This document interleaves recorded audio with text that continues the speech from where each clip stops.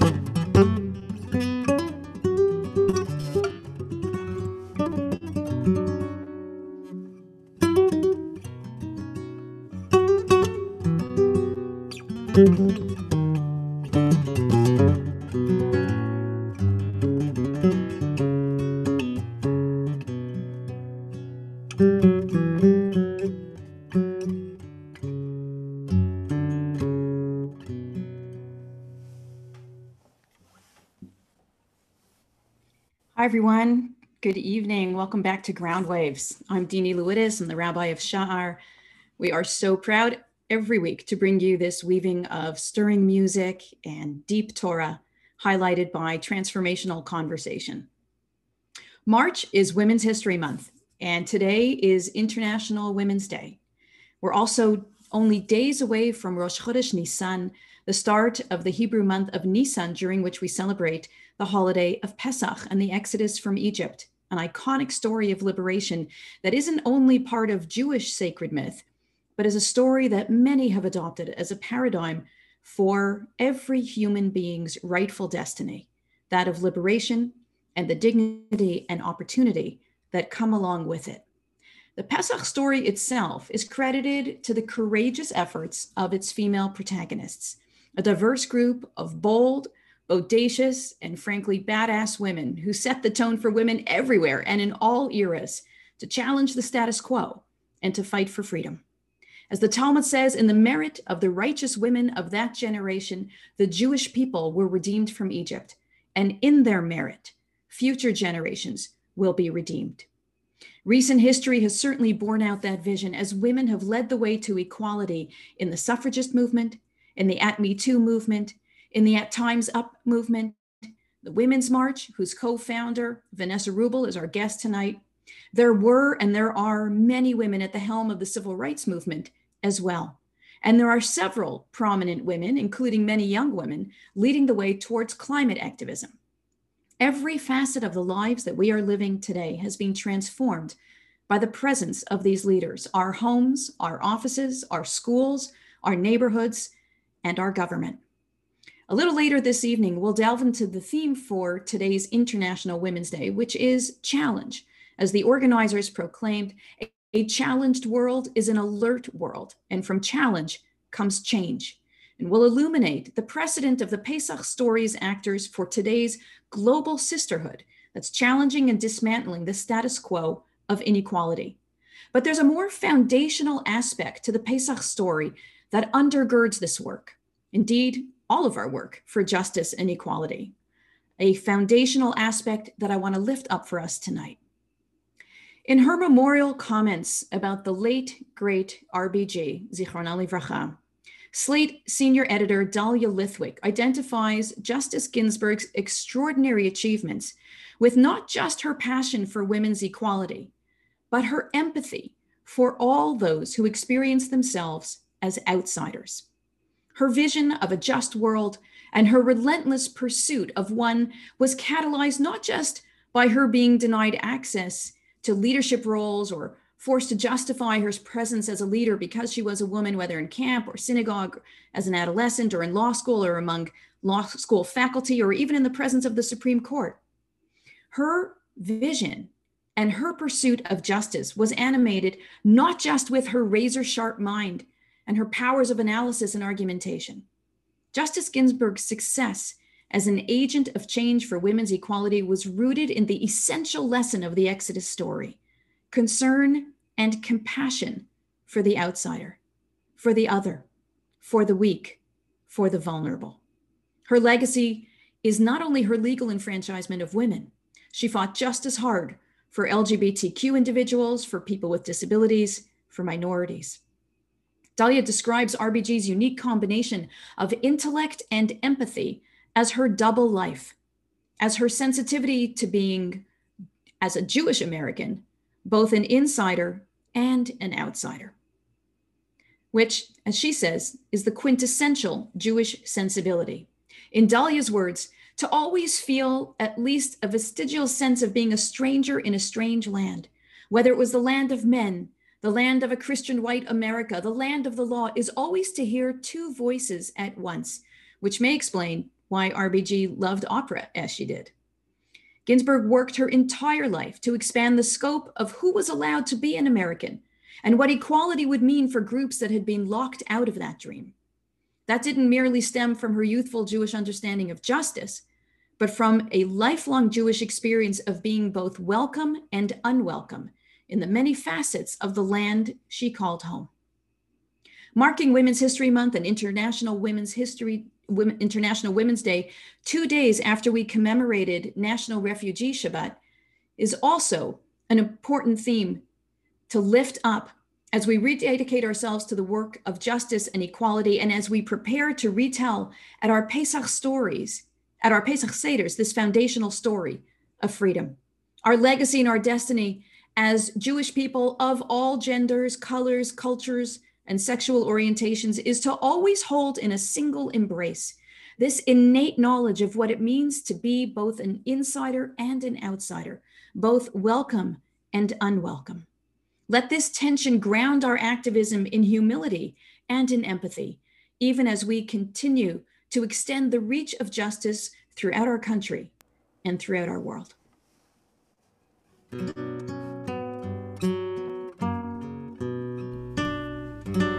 Miriam HaNeviah Oz veZimra beyada Miriam tirkod itanu letaken et haolam Miriam tirkod itanu לתקן את העולם במהרה בימינו הביאנו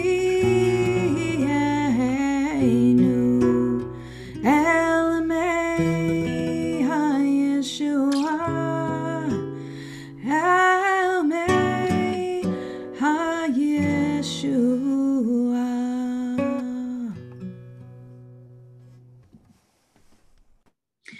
Vanessa Rubel is the co-founder and lead organizer of the Women's March on Washington, where she helped right the imbalance of power, led the fight on behalf of all marginalized people, and helped dismantle structural patriarchy.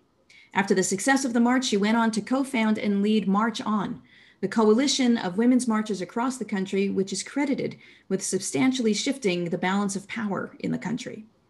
Previously, Vanessa dedicated her life to producing socially relevant media, political organizing, and redefining the global narrative of modern African culture. OK Africa, the company she started with Questlove of the Roots, is now the largest media company focusing on a forward-thinking, nuanced view of Africa today. She previously worked as the first international correspondent at Al Gore's Current TV, as a communication specialist for the United Nations, and as a journalist for several print magazines. Vanessa is also a former student at the New School, a student of our own Howard and Miriam Steele, both Sha'ar Vud members. And Miriam, of course, also partners with me to produce Ground Waves. We're grateful to them for bringing Vanessa to us tonight. Welcome to Ground Waves, Vanessa, on this especially significant evening. Before we jump in, actually, sorry, go ahead. I was just saying thanks for having me.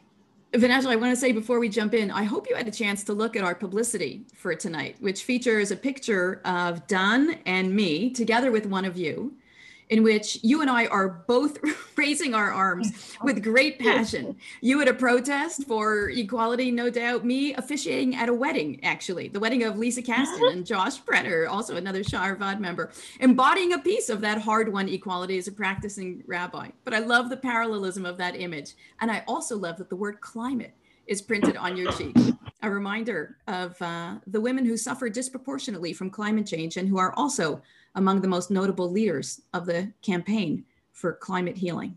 So, Vanessa, tell us a little bit about your background. In particular, I'm curious how you feel your Jewish identity influenced your journey to social and political activism here and around the world. Absolutely. Thanks for having me. And I just wanted to say, if I have issues with my internet, I will pop right back on. No problem. And you may be hearing some noises in the background. The snorting you hear is indeed a pig. And 5 dogs. So excuse them ahead of time. They're sure to interrupt us. So I definitely from a young age was very concerned with the history of the Holocaust. I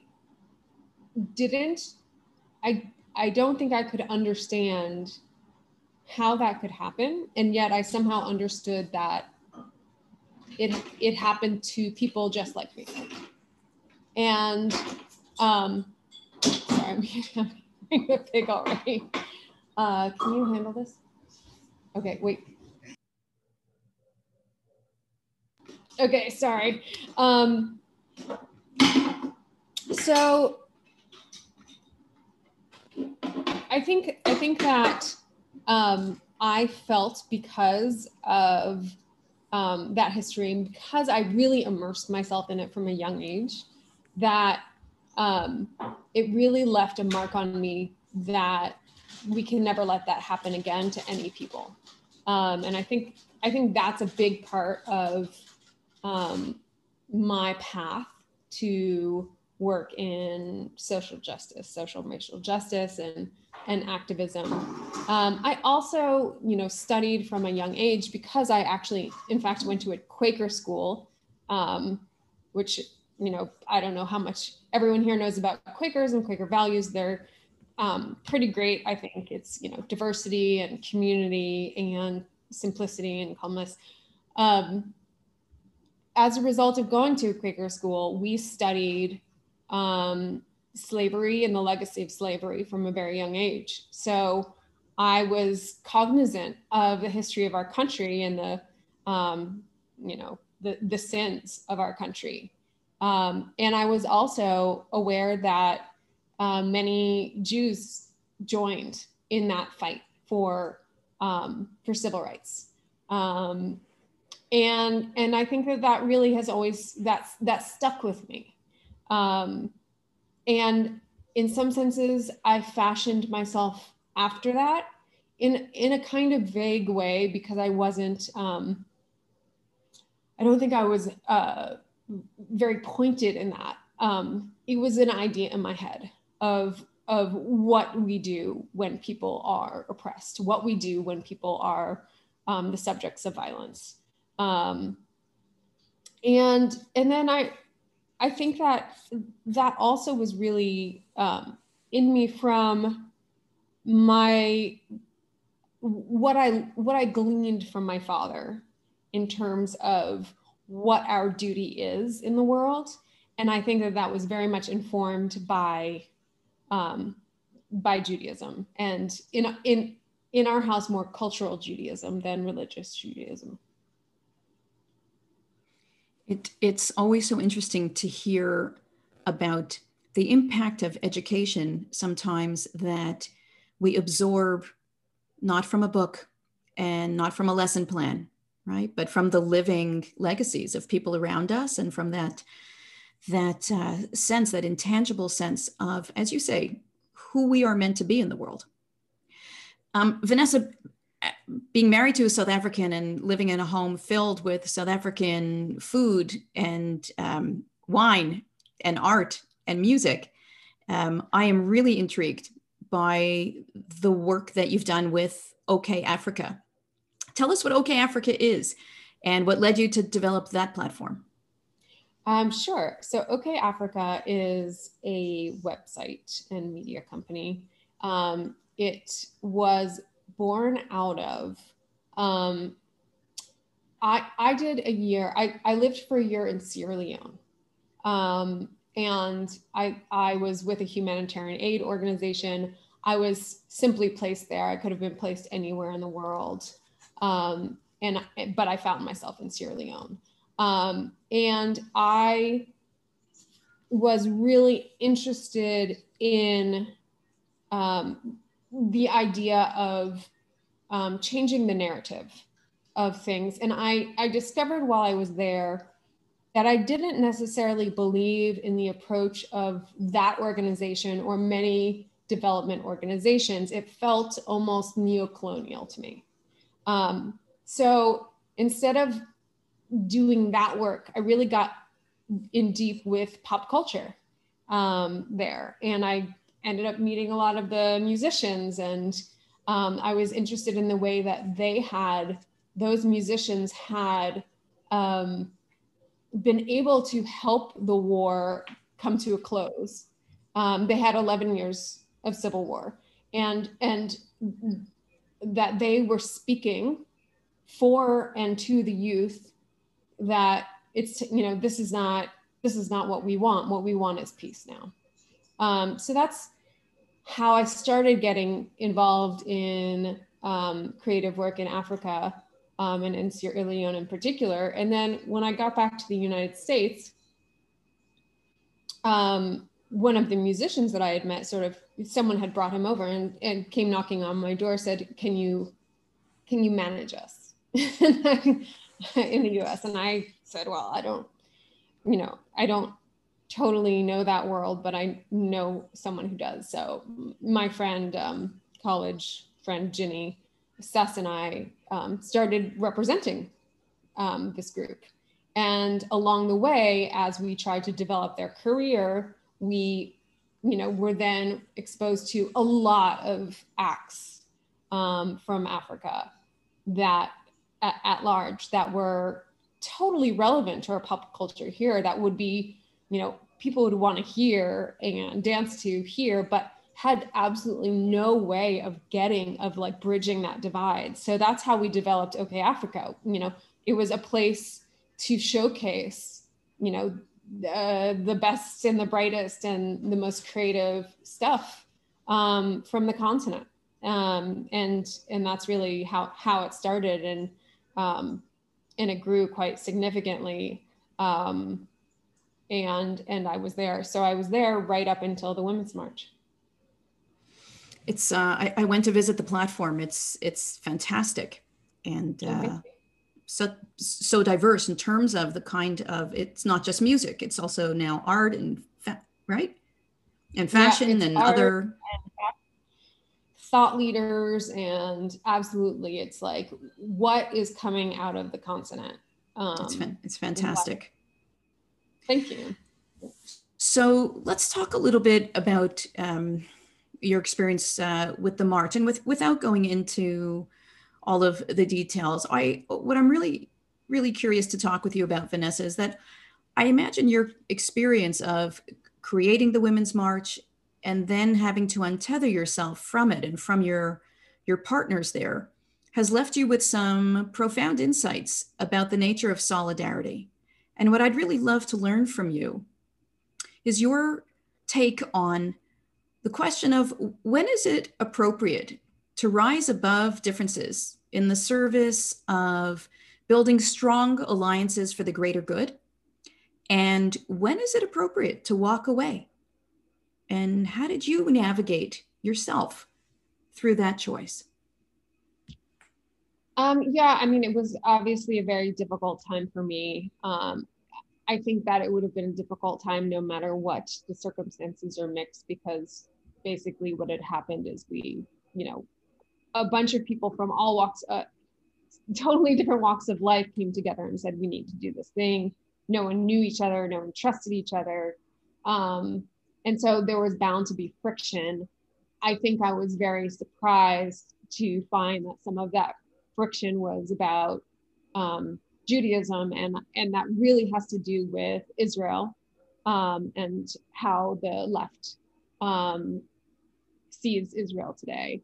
And that was something that I was very, very unaware of, because I'd been working in this other world. I'd been working in Africa and immersed in that I really didn't have the pulse on what was going on, the nuances, what was going on in the social justice world. I mean, I had been an activist for my whole life, but I wasn't, I would say cognizant. So what I felt then during the march is that I had to hold this thing together no matter what. There was no question.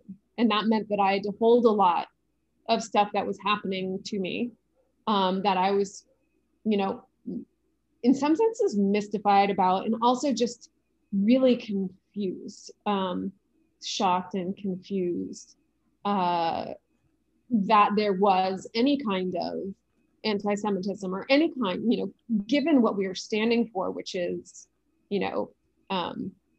freedom of the oppressed and in every form. It was definitely just came out of left field for me. I think that I walked away because it was untenable for me to stay in that environment. And I walked away without doing so publicly, because again, I felt it was really important to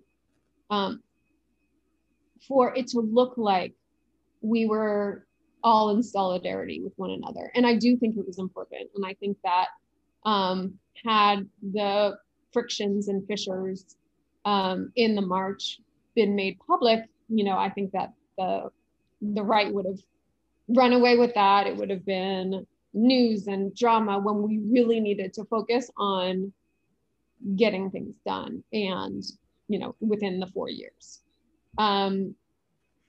Eventually the story did come out, and it came out because of some sort of additional behaviors that had gone on that were perceived as anti-Semitic, and other people knew my story and then started talking about my story. And it was incredibly hard for me. I have, and I still have, super mixed feelings. What it did was it pitted me against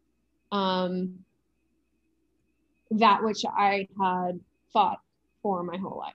And that felt very strange and unfair. and very alien to who I am. But I also have to say,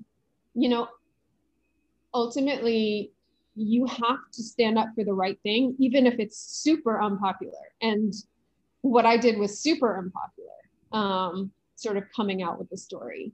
And in today's cancel culture, as we call it, in certain circles, I'll always be canceled for being honest about what happened. But I think that you have to do that no matter what.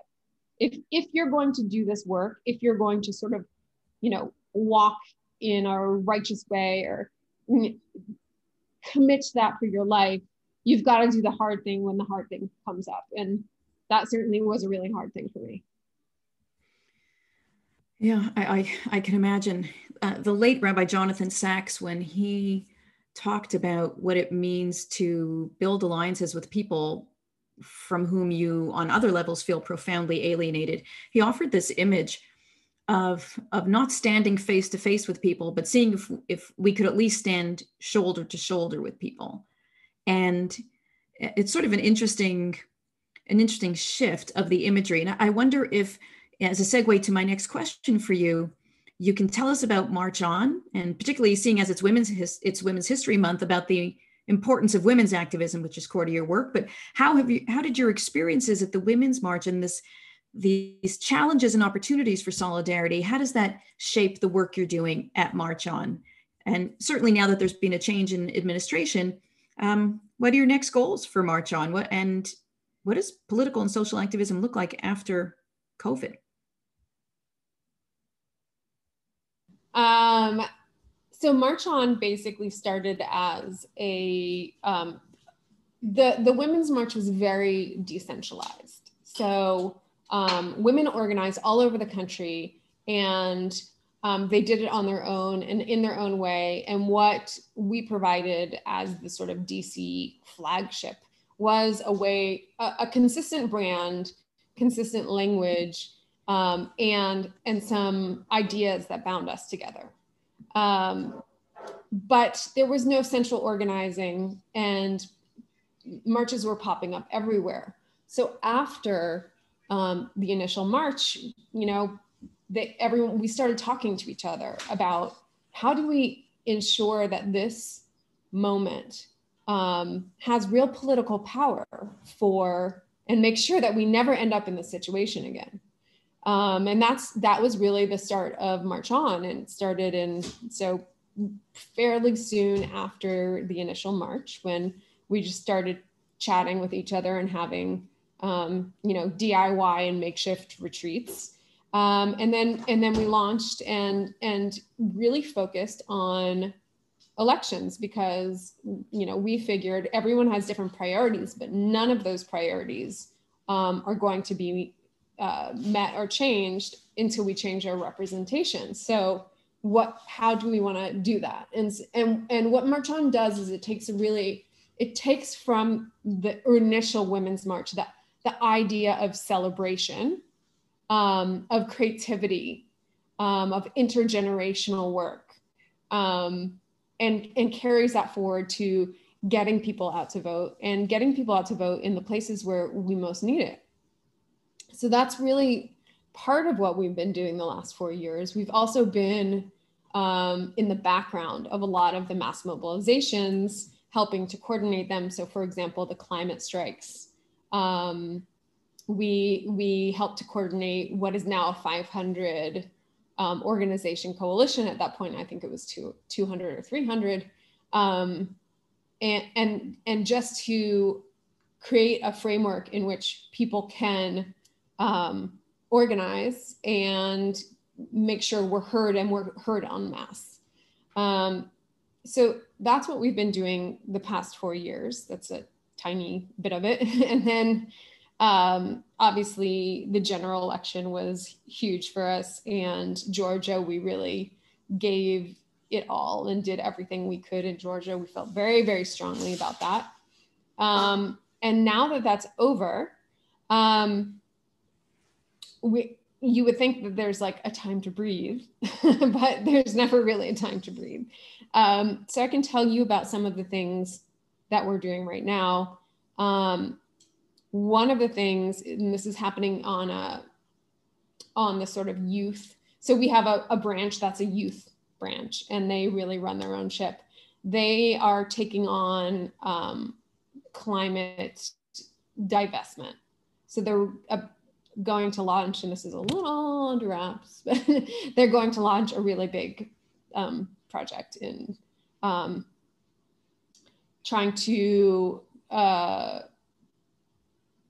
put pressure on the people who are most responsible for continuing the fossil fuel industry. And then we're also looking towards 2022. I think that we need to get organized now. So I've been doing a lot of thinking about how to do that. And then we're doing other focus on other elections as well. Definitely thinking about Texas right now. We are helping to coordinate a youth coalition in New York City to get young people to understand that they can really impact local elections there. And so that's just sort of like a smattering of what we're working on. And Vanessa, how does women's leadership and women's activism inform the work you're doing at March On? So we talk about this a lot. We are women-led, but open to all.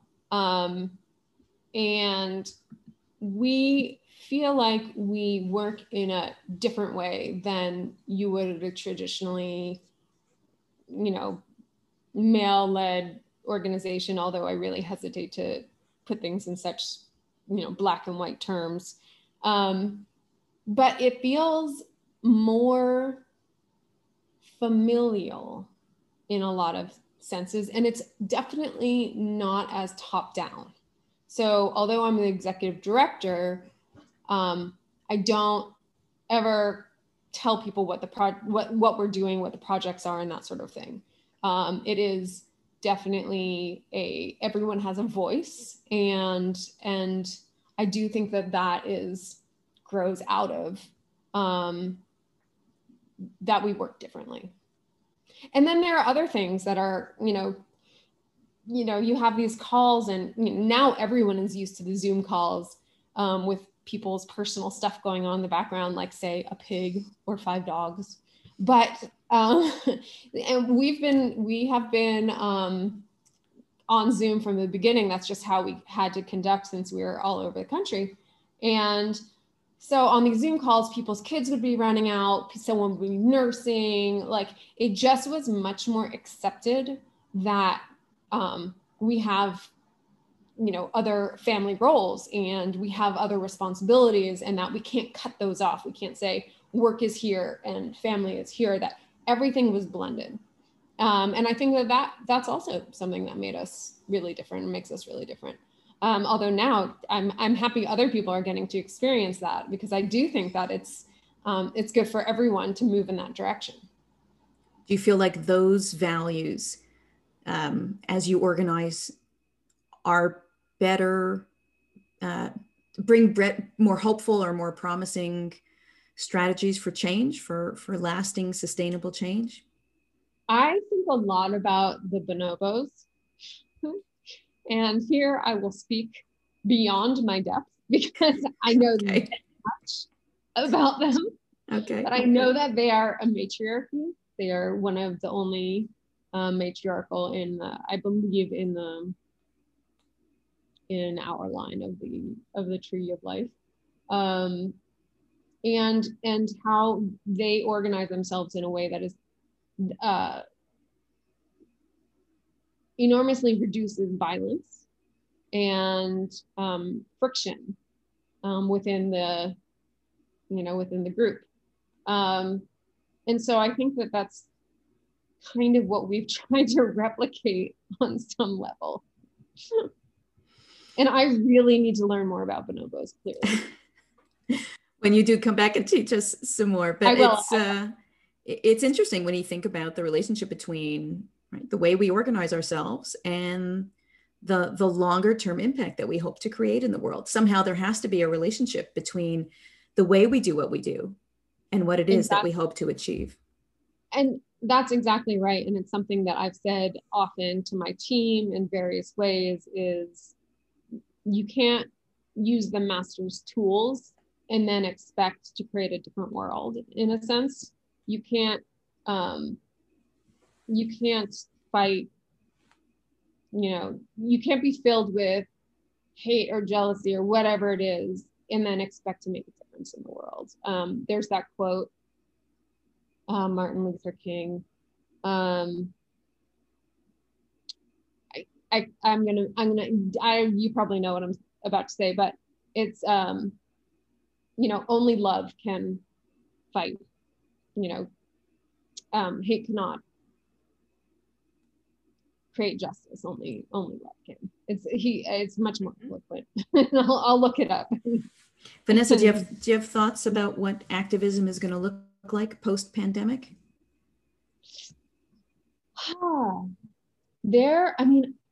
I'm like interested in what life is going to look like post-pandemic. I think that the world is unalterably changed.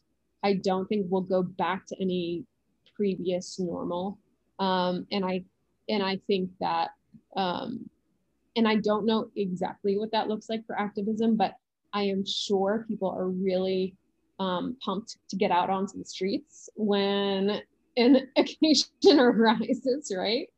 After being locked in for so long. So I'm curious to see what effect that has.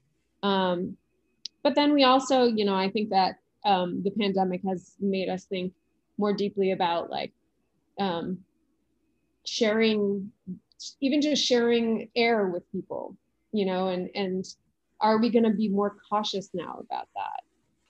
So I think it'll be really interesting to see how that falls, where the chips fall. Vanessa, let me ask you one more question before we let you go. I like to ask all my guests, if you weren't doing the work that you're doing right now, or if you hadn't been so involved in OK Africa, what do you think you might be doing? What other dreams did you have, or fantasies about how you might want to be spending your life? I would have been a singer or an artist. Oh, nice. So that's really essentially, I feel like, what I am. And so now, I'm able to practice that a little bit more. And I've been, during the pandemic, doing really arting a lot. Nice. Well, there's no doubt that just as an artist has to be able to imagine an entity that doesn't yet exist, for which they're willing to put in a lot of hard work, I have no doubt that an activist like you has to be able to imagine a world that doesn't quite yet exist, that is alluring to you enough, something that you believe is possible enough, that would motivate and inspire you to spend the endless hours and the immense effort that you do in trying to bring it to life. I want to thank you so much, Vanessa, for your tireless activism, for your determination, for your pride as a woman and as a Jew. You're an inspiration, and your story continues to motivate the rest of us to lift up our voices and to raise our hands, as we did in the picture, to keep building and to keep sustaining a world filled with justice and filled with equality, filled with love. Thank you for being with us tonight. And we look forward to seeing what March On brings to our country in the months and the years ahead. Best of luck to you. Thanks for having me. Thank you. Done.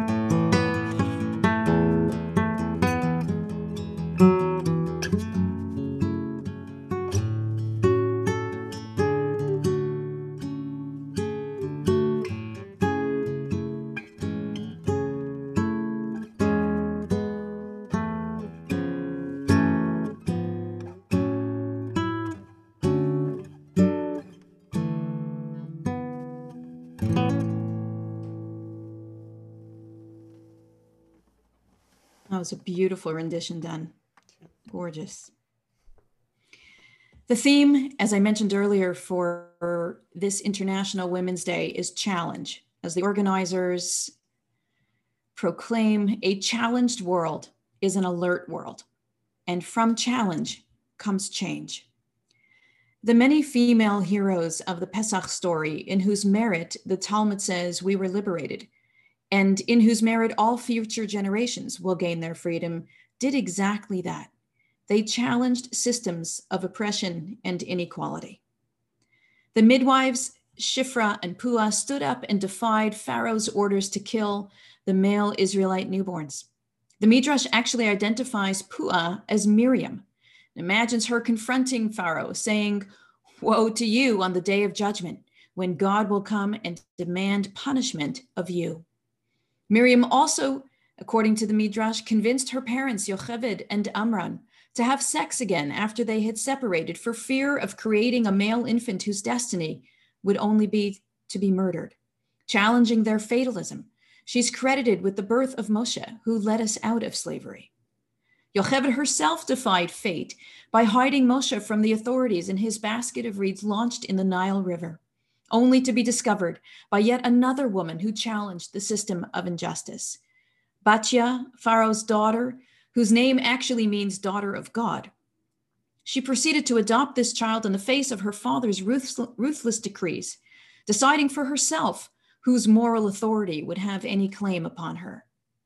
Even Zipporah, Moshe's wife, steps up as a decisive actor, circumcising their two boys on the way back to Egypt to start the rebellion, to start the way home, righting their relationship with God.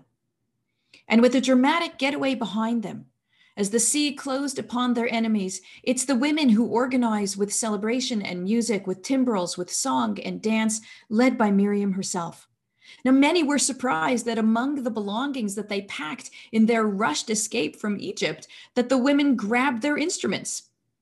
What they understood was that in our toolkits for making change, alongside our courage, alongside our determination and our ingenuity, right there, next to our megaphones and next to our posters, we have to make room for our party paraphernalia. We have to believe right at the outset, just as Vanessa and I were saying at the close of our interview, we have to believe from the get-go, as these women did, that we will be successful in our efforts, that we will indeed overcome whatever it is that keeps us and anybody else down, that there will indeed be a reason to celebrate. It's often hard to see that point along the difficult journeys toward change. We still live in a world wherein most of the people who live in poverty are women, where women still earn almost 23% less than men, where women are more likely to be working low-wage jobs, where women are woefully underrepresented politically. Less than 25% of the parliamentary seats throughout the world are occupied by women. A world wherein the UN reports that 1 out of every 3 women experiences sexual or other physical violence. And most experts would say that those instances are dramatically underreported. A world in which it's women who suffer disproportionately from the ravages of climate change. But we've learned something very precious over the last year, something that should make a significant difference to our work for equality. If we've learned anything from the pandemic of this past year, it's that in the face of danger, humanity will suffer together. And in the face of possibility, only by being united will any of us safely and securely rise above. The Pesach sisterhood of those brave enough to challenge systems of oppression is also a model of a sisterhood for global change. After all, Miriam and Yocheved were Israelites. The midwives Shifra and Pua might have been, or they may have been from other nations working alongside the Israelites. Batya was Egyptian, Tzipporah, Midianite. The story of the Jewish people's liberation, as told by our sacred Torah, is one that required deep and creative collaboration. As a template for the continuing unfolding of the human story, it's teaching us that our freedom today is bound up with the freedom of women and all human beings everywhere. None can do it alone, and none will be free until all are free. In the merit of the righteous women of that generation, the Jewish people were redeemed from Egypt, and in their merit, future generations will be redeemed. Ken Yehi Ratzon, may it be the will of the divine, and more importantly, may it be our will.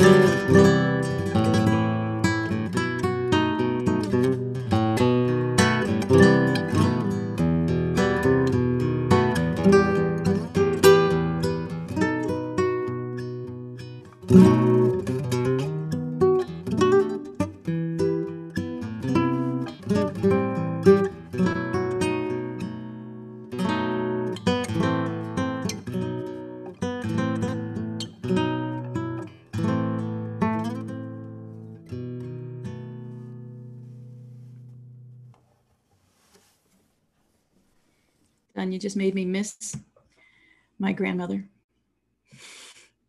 who was an Eshet Chayil and a strong heroine in our family too. Friends, I want to thank Dan for his always beautiful music. I want to thank Vanessa Rubel for being with us tonight and sharing of her passion and her relentless work on building a world of love and of justice. Next week on Ground Waves, we'll be welcoming Lee Gordon, who is the co-founder of Yad B'Yad, Hand in Hand, a network of schools in Israel that bring Palestinian and Jewish young Israelis together for co-educational schooling from preschool through high school, as well as their families and communities together for shared cultural programming. We'll be joined by two graduates of Hand in Hand, Tala Jabara and Emmanuel Auerbach. This coming Wednesday night, our Justice Beit Midrash opens a new unit, a unit focused on income inequality as a gateway unit to then being able to explore issues of justice around healthcare, housing, hunger, and more. This coming Thursday night, the 11th of March, we're going to be welcoming back to Sha'ar Nessa Rappaport for a beautiful, heartfelt, deep discussion about her recently published novel, Evening, a novel that raises the complex themes of sisterhood, seduction, secrecy against the backdrop of love and of loss. You've seen the emails where we invite you, for those of you who are going to be joining us, and I encourage you all to. Nessa is just an extraordinary writer and a beautiful speaker. And we invite you to submit questions about the novel to the Sha'ar email address so that we can prepare her and you for the most interesting and interactive evening possible. That's this coming Thursday night. I want to ask you to save the dates. Next Thursday night, March 18th, we invite you to come to learn a little bit in preparation for Pesach. I'm going to be sharing insights from the commentary of the late Rabbi Jonathan Sachs, Zichrono Livracha, as well as ideas based on his learning of how to renew the Seder rituals. There will also be time that evening to ask questions concerning the halachic guidelines around preparing food in our kitchens for Pesach, which will also be preceded by a mailing, keep your eyes open for that, with all kinds of instructions and guidelines for holiday preparation. On Sunday, March 28th, the second Seder night, after Shulchan Orech, after we've all had a chance to eat and eaten the afikomen and benched, we're going to gather online again for some music, some singing, some teaching, and some warm fellowship to close out the second night Seder.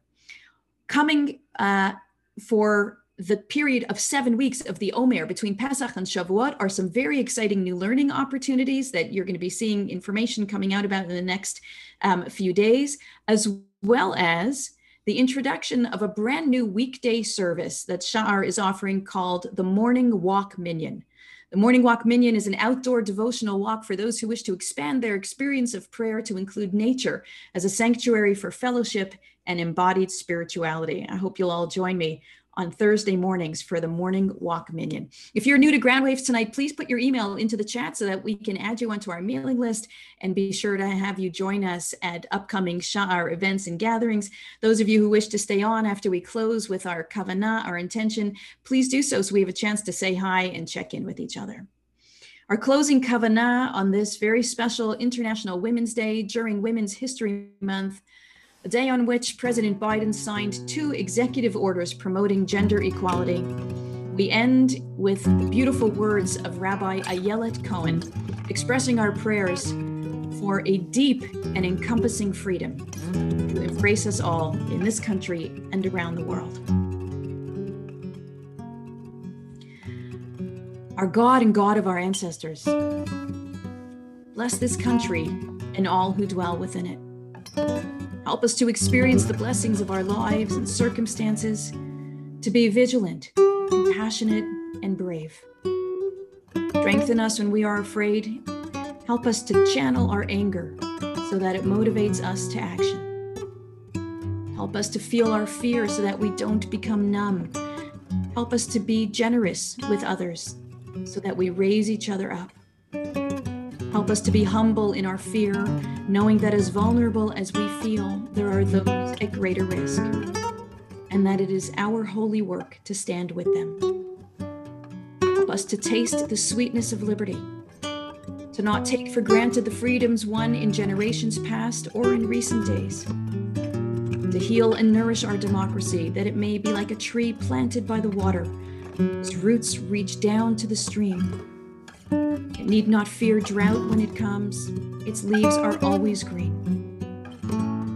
source of all life. Guide our leaders with righteousness. Strengthen their hearts, but keep them from hardening, that they may use their influence and authority to speak truth and to act for justice. May all who dwell in this country share in its bounty, enjoy its freedoms, and be protected by its laws.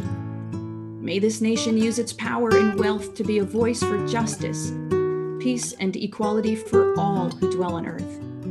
May we be strong and have courage, to be bold in our action and deep in our compassion, to discern when we must listen and when we must act, to uproot bigotry, intolerance, misogyny, racism, discrimination, and violence in all its forms, to celebrate the many faces of God reflected in the wondrous diversity of humanity, to welcome the stranger and the immigrant, and to honor the gifts of those who seek refuge and possibility here, as they have since before this nation was born.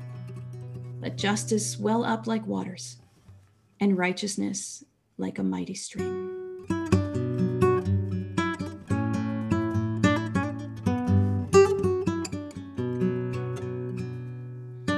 Miriam Hanevia Oz Vizimra Beyada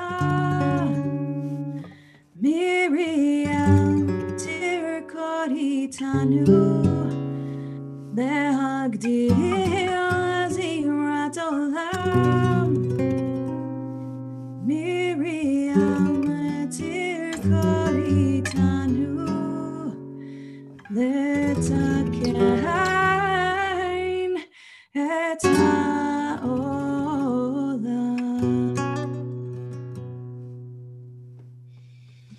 Laila Tov, everyone. Thank you, Dan. Thank you, Vanessa. See you again soon. I love you all and miss you.